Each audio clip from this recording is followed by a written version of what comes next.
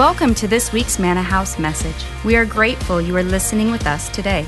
It is our prayer that you will receive a fresh word from God and find encouragement for every season of your journey. Let's listen in. Good morning. Wave at me. Yeah, all right, we're all here. Good to go. How many of you didn't realize 205 was going to be closed today? I didn't, but then I live here, so it didn't matter. So, but thank you for getting in here. So happy to see you all today. This is a great day. Obviously, it's going to be a nice, warm summer day here in Portland. I'm so excited about this series that we've been in because how many of you know winning beats losing? And there's some things that's so important that we conquer. So this is the last Sunday in our series, Not Today. And it's taken from the passage back in Deuteronomy that lists 7 of the enemies that Israel had to conquer when they went into their promised land. And I know we kind of wonder, like, okay, well, that was a long time ago, and they're fighting all these demon worshipers, and we're not supposed to do that today. We have a different way to save the world. And so how does that relate to us?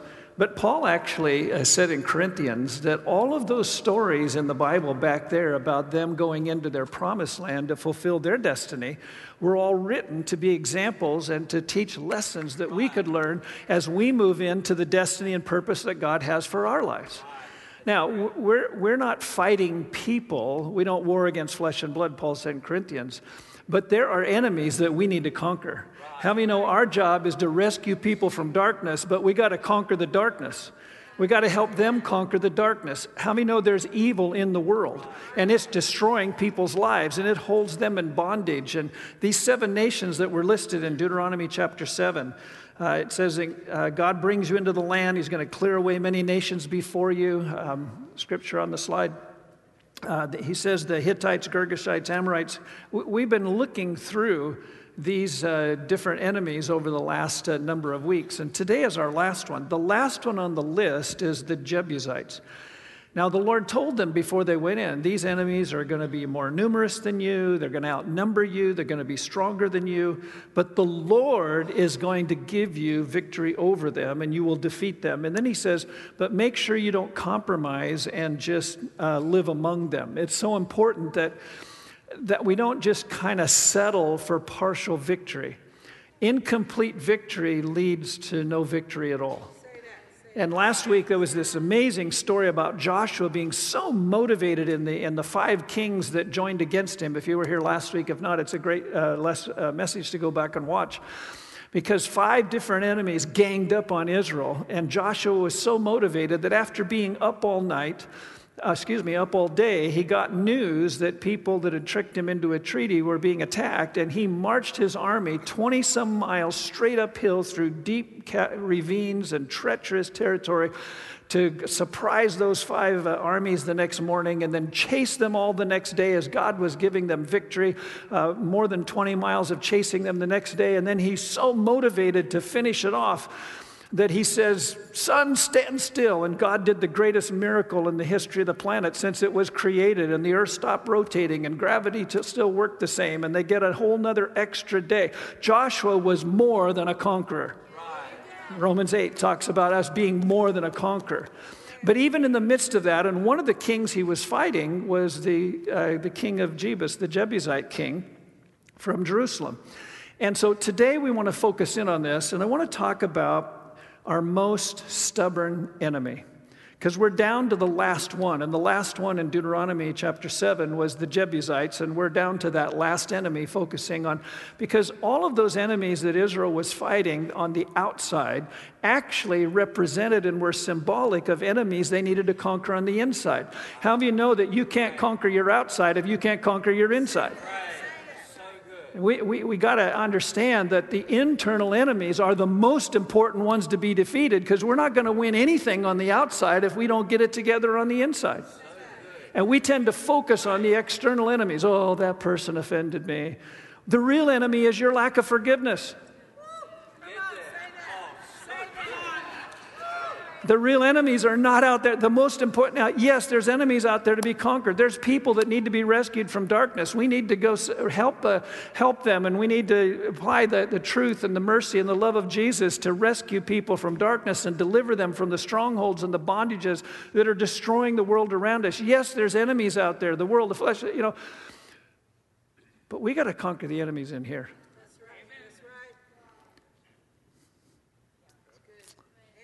If you don't conquer these, you won't conquer those. That was true of Israel. Whenever they couldn't conquer the fear on the inside, they couldn't conquer the giants on the outside. The giants in your heart are more important to be defeated than the giants outside of you, because if you conquer the giants on the inside, you won't have problems with the giants on the outside. God will say, look, you help me overcome your fear and your doubt and your compromise and your wrong desires and your wrong attitudes and your reaction, your lack of forgiveness. Let me help you conquer that, and then you'll be ready to do some damage to the kingdom of darkness outside of you. Come on, greater is he that is in you than he that is in the world. But if we're losing the battle on the inside, we're not going to be winning on the outside. And you follow Israel's history. Whenever they were winning on the inside, they won on the outside. Whenever they were losing on the inside, they lost on the outside. Everybody tracking? So we're going to focus this last Sunday on an internal enemy, the strongest enemy that Israel faced. The last one they conquered are the Jebusites. So here's a question that I want to ask you. What's that one prevailing problem that stalks your life? Where does the enemy seem to have a hook in you? Let's go after that today. Now, God told Israel these enemies are stronger than you. But he said, I will give you the ability to conquer them. So what is it in your life that you struggle to believe that God can give you victory to conquer it? What enemy have you settled down and just decided to live with? What enemy have you just accepted like partial victory over? It's like, well, I'll always deal with that. You don't have to. Jesus didn't come to save part of you. He came to save all of you. He didn't just come to deliver you from one thing and a few things. He came to deliver you from everything that can hinder your life. So let's go after it. Let's say, son, stand still. I'm not done yet. You know, the Bible says about that day that God was so impressed with Joshua's killer instinct that he actually did what Joshua suggested. Now, a lot of times we have ideas for God and he just doesn't do them. But the verse in Joshua says, there was no day like it before or after where God liked a man's idea and actually did it. An amazing miracle. Why? Because he was saying, I want to get after it. I want to finish it off. Okay. So, here's the Jebusites' key strategy. The Jebusites were warriors. They liked to live in high country, and they established this stronghold. But their key strategy was to establish a stronghold. Now, a few weeks ago, some of the professors, Portland Bible College, our college right here on our campus, we took a group to Israel. It's our group, 60-some of us on a bus, and had a great time. And one of the places we went is a place that over the last couple of decades there's been a lot of effort put into it so that actually tourists can actually see, because it's called the City of David. It's an archaeological site. It's probably one of the greatest, most difficult, challenging archaeological digs that has ever happened in Israel, obviously in the last century or so. And part of this, you get to see part of the stronghold that the Jebusites built in the area right in Jerusalem. And before David conquered Jerusalem, we go clear back to the days of Joshua, the Jebusites were already there, and they had built this fortress. And I took some pictures. Here's the first one, I think. Oh, there you go. That's some of the excavation going on, and that's been done just in the last 8 years since the last time that we were there. And so they're digging around, and they found a lot of, like, okay, this is David's palace. But moving on to the next one, you can see the next 3 slides I took with my camera because they're real vertical. But there's these walls that you can see now. You can go to where they are, and you see all this massive stonework, and obviously it's not all there from back in the day, but As you walk around and somebody who's knowledgeable there, there's always a guide that takes you through this stuff. The Jebusites built this amazing fortress that Israel couldn't conquer. In fact, it was centuries. David finally was the first person to conquer this. Now, Joshua conquered the king some miles away from here, but as it says in the book of Joshua, the tribe of Judah couldn't conquer Jebus. They couldn't conquer the stronghold of the Jebusites.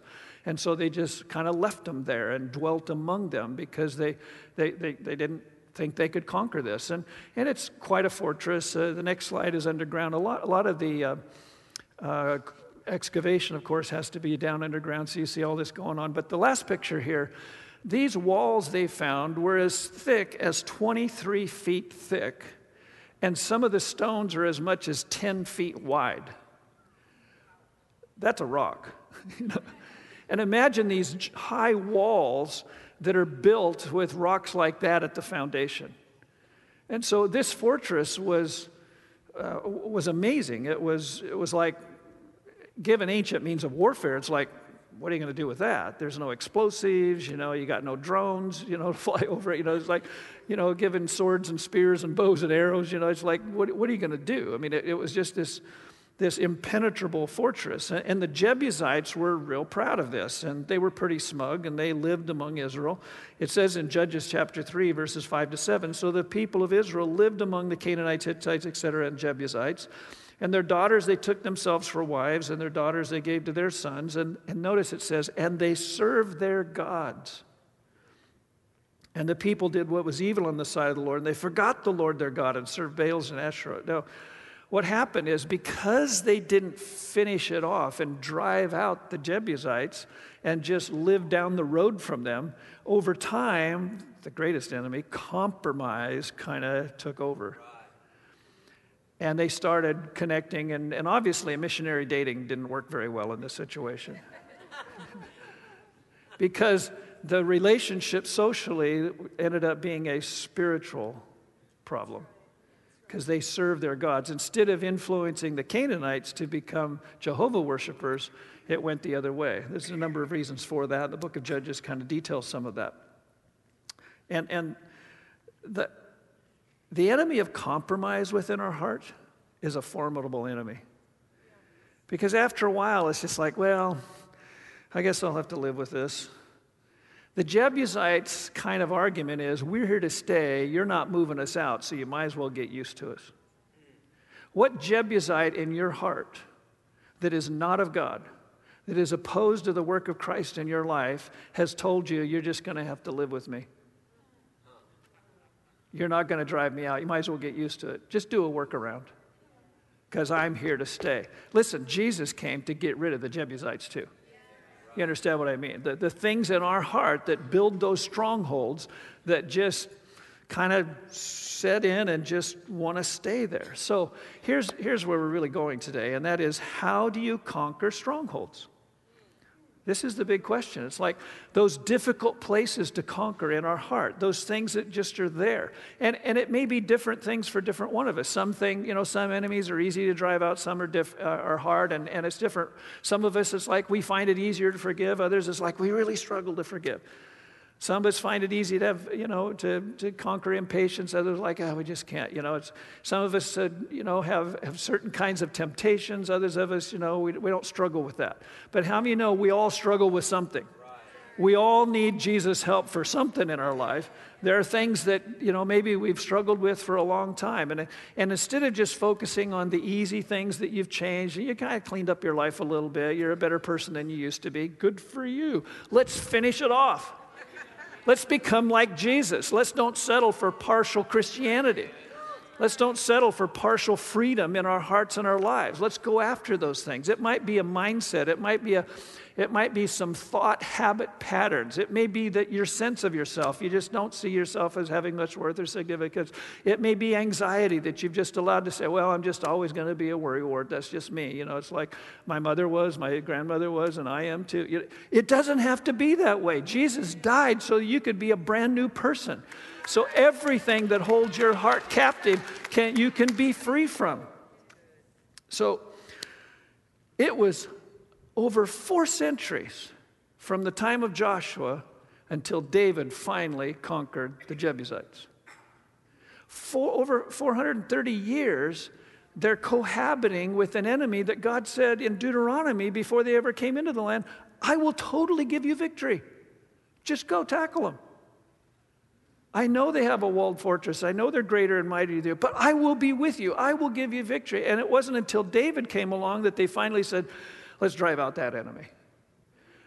Don't wait 430 years. Now, maybe you've waited 40. Don't wait 430. It's like the sooner you get after them, the better, because God said their turf is your turf. I have given it to you. They have no right there. Why are you letting them stay there? That's what the New Testament says about all the internal enemies that we have. 2 Samuel chapter 5. So when David finally goes after this, says the king and his men went to Jerusalem against the Jebusites, the inhabitants of the land, who said to David, notice their brashness, you won't come in here. The blind and the lame will ward you off. They were like, we can put our blind people on the wall and you won't be able to conquer them. We can put the people that can't walk up there and they will defeat you. Now, no offense to disadvantaged people. This is just referring to the brashness of the Jebusites. How many of you know the devil is never politically correct? And the devil doesn't care about anybody. And the devil just wants to intimidate. Nevertheless, David took the stronghold of Zion, that is the city of David, and he lived in the stronghold and called it the city of David. And he built the city all around from the Millo inward, and David became greater and greater. For the Lord God of hosts was with him, and David knew that the Lord had established him king over Israel, that he had exalted his kingdom for the sake of his people Israel. So, how do we take the strongholds in our life? Let's go for it. First answer, we've got to recognize that God wants all of you. You see, partial victory comes from partial surrender. The reason there's some enemies we don't conquer is because we haven't totally given all of our heart to God yet. Deuteronomy 10:12 says, now Israel, what does the Lord your God require of you? But to fear the Lord your God, to walk in all his ways, to love him, to serve the Lord your God with all your heart and with all your soul. See, what happens is we get living with these strongholds and we compartmentalize our life. And we're like, okay, this part belongs to God, the Sunday part, etc. But this part, it's like, I'm embarrassed. He probably doesn't want to talk about that. Listen, it's the parts you're the most embarrassed by that God wants you to open up to him the most so he can actually come in and clean it out and give you strength and victory and change you. So don't compartmentalize your life and give part of it to God. Give him access to part of it. But this area, it's like, I've stopped even praying about it. I'm certainly not going to try to deal with it anymore because I think I'm just going to have to live with it.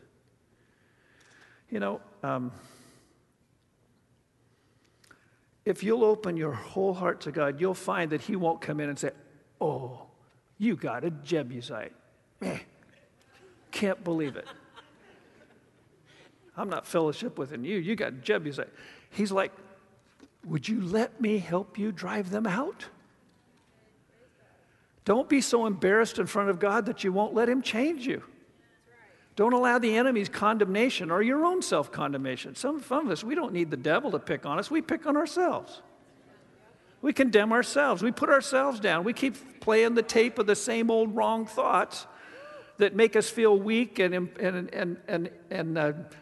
not able to really change. Oh, I've been this way forever. You haven't been that way for 430 years. Come on, give God a chance. So number one is recognize that God wants all of you. Number two, don't believe the lies. This is so important. Don't believe the lies. 430 years later, when David finally took the stronghold, there were only about 1,000 Jebusites living there. And there's hundreds of thousands of Israelites. Now, when they came into the land, there were more Canaanites than Israelites. But 430 years later, there was way more Israelites than there's only about 1,000 Jebusites, and they still think 4 centuries later, we can't get them. Yeah, we can't conquer that. Yeah, that's their turf. We have to live around down here below. Come on, don't believe the lies. 2 Samuel 5:6, you will not come in here, but the blind and the lame will ward you off, thinking David can't come in here. Come on, you know the enemy's typical strategy is to intimidate us. It's like, hey, even our weak people could defeat you. And for 400 years, they were believing that. You know, Satan's greatest power is deception. If you look at all the verses in the Bible that talks about everything that Satan can do, and by the way, there's not as many as we think there are, but yeah, he's a bad dude and he can do bad stuff. The one that's talked about as much or more than all the others combined is deception. Right. The number one thing Christians are warned about in the New Testament is deception. Right. It's his greatest power. It's his most used weapon. Why? Because his power is limited. He's not omnipotent. He doesn't have all power. He's a dog on a leash. And yeah, he bites and he's got to bark and all that, and he'll be judged one of these days. But he's limited. But he doesn't want you to think he's limited. So if he can get you to think he has more power than he has, then he virtually has more power than he has. He can't increase his power, but he can get you to believe he has more power than he does. I had a friend years ago, he's in heaven now, and he grew up on a kind of farm/ranch in Saskatchewan in the middle of Canada. And he told a story that I've never forgotten about how he and his brother, they had some turkeys that they raised, and he and his brother would take a turkey to the front of the barn where there was some blacktop, some black oil kind of blacktop, and they would get a rope and get a piece of chalk, and they'd take a turkey and lay it down on the pavement and hold its neck down, so it can't get up. And the turkey would flop around, and they'd just hold it down. Then they would put a rope over its neck, and they'd put their feet on the rope on either side. So the turkey would try to get up, but the rope is pinning its neck to the pavement with their feet on either side. I'm sorry, this is a cruel thing for boys to do to turkeys, but anyway, stay with my story, okay? Then they said, were some turkeys, they could actually do this.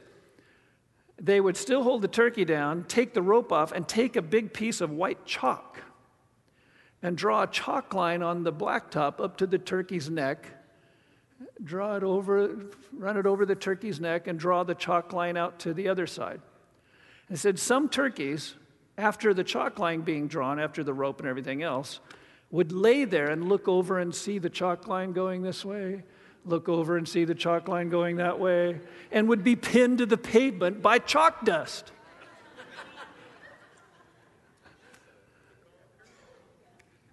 So the point of my message today is don't be a turkey. Here's a picture of a turkey. I mean, turkeys are nice and all, but don't be a turkey. In other words, don't allow the enemy to pin you to the pavement with his chalk dust. Come on, blow the chalk dust away. Jesus said, you will know the truth, and the truth will set you free. Don't be the turkey that believes that you're pinned to the pavement by chalk dust. Or the next slide, you'll end up this kind of turkey. Okay. Now, why does Corinthians say that the big spiritual battle with the big strongholds is about imagination and knowledge and taking captivity every thought to the obedience of Christ? Come on, the real battle is in our mind. We've got to believe the truth, and we've got to stop believing the lies.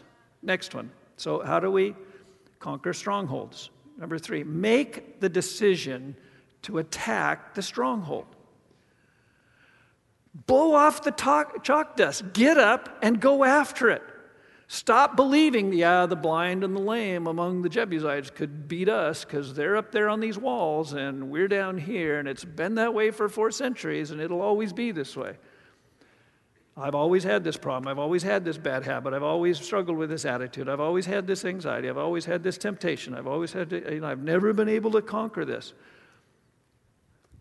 Jesus is greater. When are you going to believe it? And when are you going to act on that belief? 2 Samuel 5:7 says, nevertheless, David took the stronghold of Zion. In other words, no matter what the enemy was catcalling and trash-talking from up on their walls, David figured out a way. It was pretty cool how it worked, Joab and then the water tunnel, all that. It's a cool thing. But After 400 years of being taunted and intimidated, it's like David just said, let's go. How many know one decision can change everything?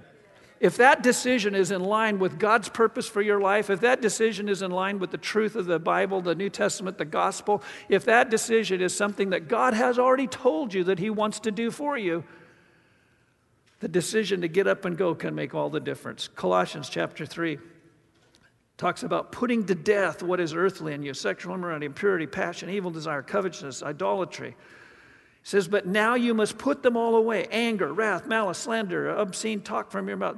Don't lie to one another, seeing that you have put off the old self with its practices. That's a decision to get up and change. Stop doing that. Put it off. Don't do it anymore. John Calvin had a famous quote that said, kill sin or it will be killing you. There are things in your heart, it matters whether you defeat it or not. There's some enemies in your heart. You either conquer them or they'll conquer you. You either conquer them or they will limit you. You won't be the person you can be in Christ. You won't do the good in the world that he created you to do. You won't have the kind of relationships that he wants to free you to have. It's like there are some enemies. Now, listen, we're not supposed to be fighting people. The world today is filled with so much fighting, but it's all the wrong fight. Paul said our warfare is not against flesh and blood. It's not people that are a problem. It's these things in our heart that need to be conquered. Okay, how do we conquer the strongholds? Here's the next one. Don't do it alone. Whatever you do, don't do it alone. Satan wants you to fight alone. He wants you to think that you just got to conquer this. Don't let anybody help you. Don't let anybody else in. And that pride of not wanting to be embarrassed by, the Bible says, if you'll confess your faults to one another, pray for one another, you'll be changed. But sometimes the areas of our heart that we need the most help in, we're the least likely to ask for help. Notice in 2 Samuel, and David said on that day, whoever would strike the Jebusites, let him get up the water shaft to attack. In other words, David wasn't just saying, I don't care about you guys, I'm going to do this by myself. Nobody will know. No, they ended up all winning. It's a typical tactic of the enemy when it comes to strongholds, to get you thinking too much about what other people think and not enough about what God thinks. It's like, well, I don't want anybody to know that I'm this weak. Well, who do you think you are? Of course we're all weak. We all need Jesus. We all need each other. Could we just get over that? Yeah, I need help. You need help. No offense. Look at the person next to you and say, you need help. Oh, maybe that was uncomfortable. Sorry. No, here's what you should do. Look at the person next to you and say, I need help. Yeah, there we go. Okay. Finally got it right. Come on, don't fight alone. Satan wants you to fight alone. Even this fall, and this is why I hear, we're so into groups, because you get other people that'll pray with you, that'll encourage you, that'll stand with you, and you'll stand with them. And it's like, that's why groups are so, we're actually starting some special new groups this fall called freedom groups. And if you've got an area that you really want to have some breakthrough in, I'm telling you, we're going to go through Scripture, we're going to pray, and you're going to find some real freedom, maybe in areas that you've never found freedom before. Wait, I don't know if I was supposed to say that yet, but newsflash, it's something we're going to be announcing soon, okay? The next one, how do you conquer strongholds? Remember this, it's not who you are, it's whose you are. And this might be the most important point that I'm trying to make here today. It's not who you are, it's whose you are. Now, notice what it says about David and what he knew. In 2 Samuel 5:12 it says, and David knew that the Lord had established him king over Israel, and that he had exalted his kingdom for the sake of his people Israel. Like, David recognized, this is not about me, this is about God. God's the one who asked me to do this. God's the one who called me. He's the one who sent Samuel to anoint me. He's the one that gave me the victory over the lion, the bear, and then Goliath. David recognized this was God. He's just letting God do his thing through him rather than seeing God as distant and he's trying to improve himself so God will like him. Come on, it's not about who you are. Ephesians chapter 2 says, you were dead in trespasses and sins in which you once walked, according to the course of this world, etc. But then in verses 4 and 5 it says, but God, being rich in mercy, because of the great love with which he loved us, even when we were dead in our trespasses, made us alive together with Christ. By grace you have been saved. Now, this really goes to our sense of identity, which is such a critical factor here. How do we identify ourselves? And I want to ask you this question. What or who is your identity rooted in? Like, what really determines your sense of who you are? Is it your ancestors? Is it your circumstances? Is it your performance? Is it your self-image? Like the enemy wants your identity to be rooted in your sin. He wants your identity to be rooted in your struggle. He wants your identity to be rooted in the stronghold. He wants you to see yourself through your weakness. It's one thing to recognize your weakness. It's another thing to let it become your identity. And, okay, so you have a diagnosis. You know, diagnoses can be helpful, as long as they don't become your identity. Say that. Thank you, I'm trying. Well, this is really important. We're into, so we get this diagnosis, then it becomes our label, and then we tell everybody, and then it becomes our excuse, and then it becomes the Jebusite we live with for 430 years. Well, I'm just a survivor of... No, you're not. You're a new creature in Christ. Don't let your struggle be your identity, because Jesus died so it wouldn't be your identity anymore. Yes, you used to be an idiot, but Jesus came to save you from that. Yes, you used to be a bad person. Yes, you used to do bad things. Yes, you had bad habits. Apart from Jesus, we're all a mess. But he came to free us from all of that. And now, old things have passed away. This is scripture I'm quoting. All things are becoming new. You're a new creature in Christ. We sang it today. I am who God says I am. Well, we all have our demons. Well, do you want some? I've been asked many times, could a Christian have a demon? I'm like, why would you want one? It's like, greater is he that is in you than he that is in the world. Come on, let's believe some of the truth. Let's blow off some of the chalk dust that keeps holding us down. All of those lies that are not true. You're not a victim. You're not a survivor. You're a new person in Christ. You're not an alcoholic. You're a person that used to drink too much. And we even have some in Christianity, well, I'm just a sinner saved by grace. You know, that's a heresy. The New Testament says you're a saint. Yeah, you can remember the hole of the pit you were dug from, Isaiah says. It's okay because you praise God for his grace and mercy, because, yes, you used to be a problem. But the cross changes everything. Not just some things. It's not just about a ticket to heaven. It's about being a brand new person. Wow. When Jesus was baptized, look at this verse in Matthew 3:17. So when he's being baptized in the Jordan River, there was this voice from heaven that said, "This is my beloved Son with whom I'm well pleased." Now, right after that, 40 days, wilderness, etc., when Satan comes to tempt him, notice what Satan targets with his first words. In Matthew chapter 4, he was led in the Spirit 40 days, etc., he was hungry, and the tempter came to him and said, "If you are the Son of God," what was said at baptism? "This is my beloved Son, in whom I'm well pleased." And what does Satan attack immediately? What the Father had said to Jesus about who he was. If you are the Son of God. Satan was testing Jesus' identity right after it had been clearly identified by heaven. Listen, he's not going to do anything different with us. He's going to come to you as like, You're not that good of a Christian. It hasn't fully worked for you. You're not as good as so-and-so. Why do you still struggle with this? What does he want to do? He doesn't want you to see yourself the way heaven declares you to be.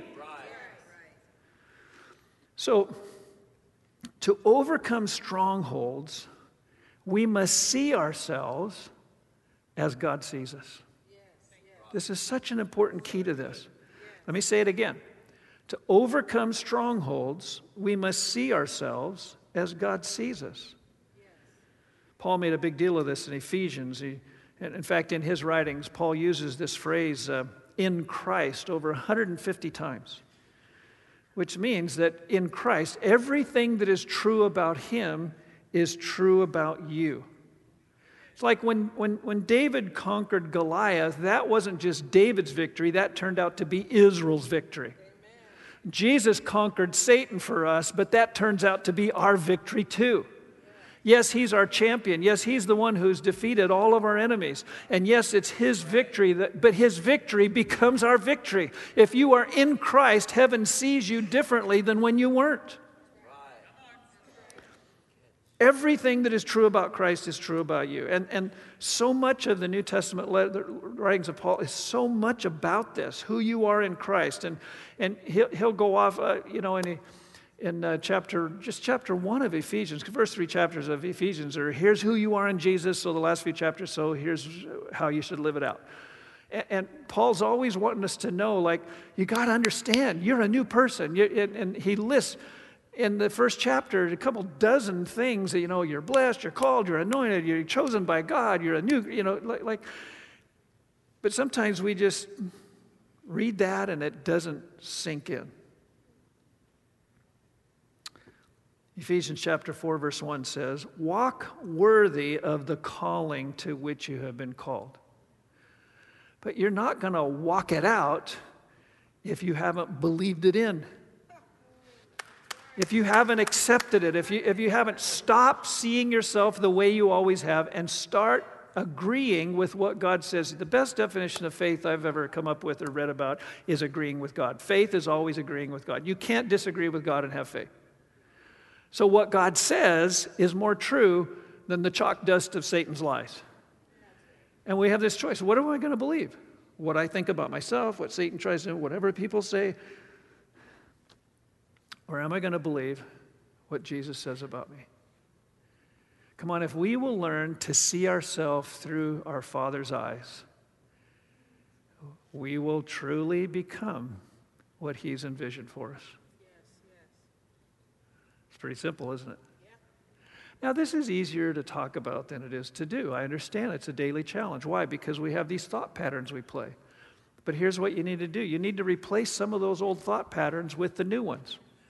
Read Ephesians 1. Get some passages of Scripture that speak to you. Corinthians 5:17, I keep quoting. Find some truth. Jesus said, you will know the truth, and the truth will set you free. Truth is like taking a leaf blower to chalk dust. I was doing some yard work yesterday, and I finished, with my blower. I love my blower. It's battery operated. I don't have to have a cord. It's just so cool. I love my blower. Anyway, and there was a little bit of stuff on the pavement. I cut the grass, etc. It's just like... As I'm doing that, I'm thinking, this is what we need to do to the enemy's lives.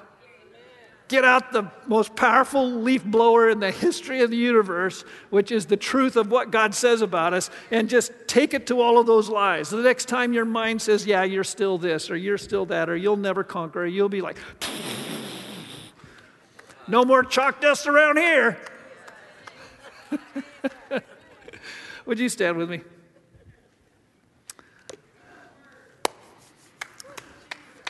I want us to finish this series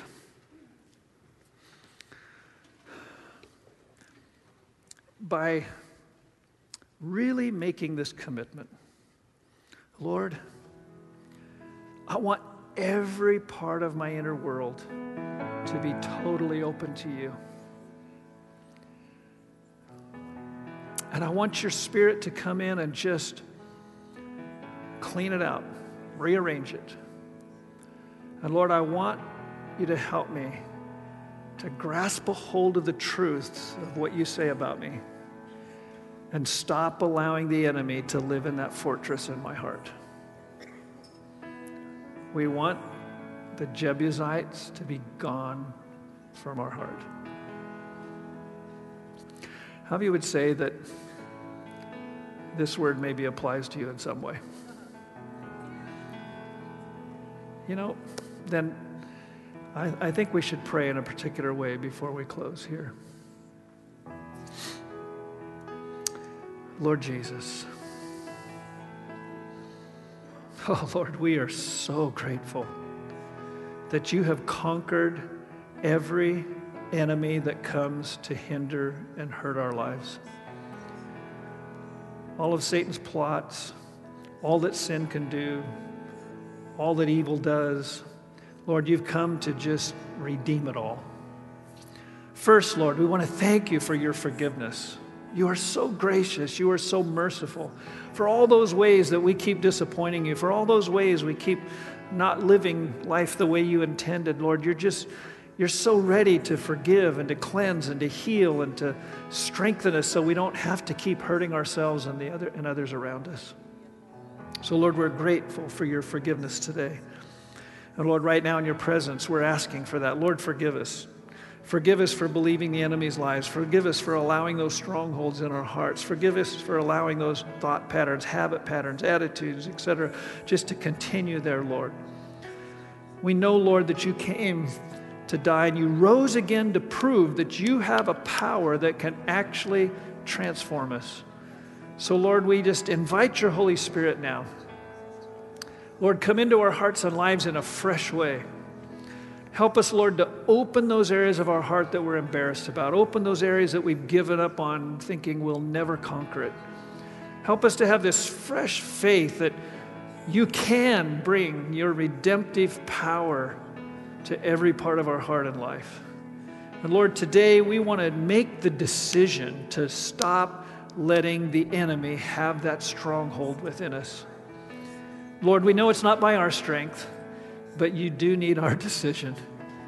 So, Lord, trusting in your power, trusting in your strength, trusting in the ability that you have that we have not had within ourselves to change those things, we look to you right now and we say, Lord, come and energize our decision to open that area of our heart to you. Help us to be brave enough to not fight alone. Help us to see ourselves through your eyes. Help us to stop believing the lies and to blow away the enemy's chalk dust with your truth. Help us, Lord, to stay focused on this and not just wander off somewhere else paying attention to other things, but help us to respond to your Holy Spirit's nudge today that you want to give us victory in the areas we have felt the most defeated. Lord, I just pray that in the days and weeks that are ahead as we lean into this, Lord, I just pray there'll be great testimonies of deliverance, of freedom, of change, of transformation. And Lord, that we'll walk into the next season of our life with a new freedom. And instead of always looking up at that hill where that fortress is, wondering why we've never been able to conquer it, we'll be looking down from the vantage point of a new ground that you have given us, which becomes our home, the home of victory. Just like David did, Lord, we ask that you would do it for us today. In your name we pray. And everybody said? Amen. Amen. Come on, let's thank the Lord for his victory in our lives. Amen.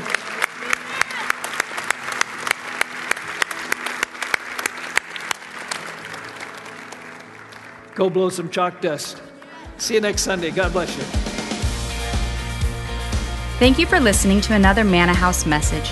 Our hope is that you find fresh bread for your journey each time you join us here.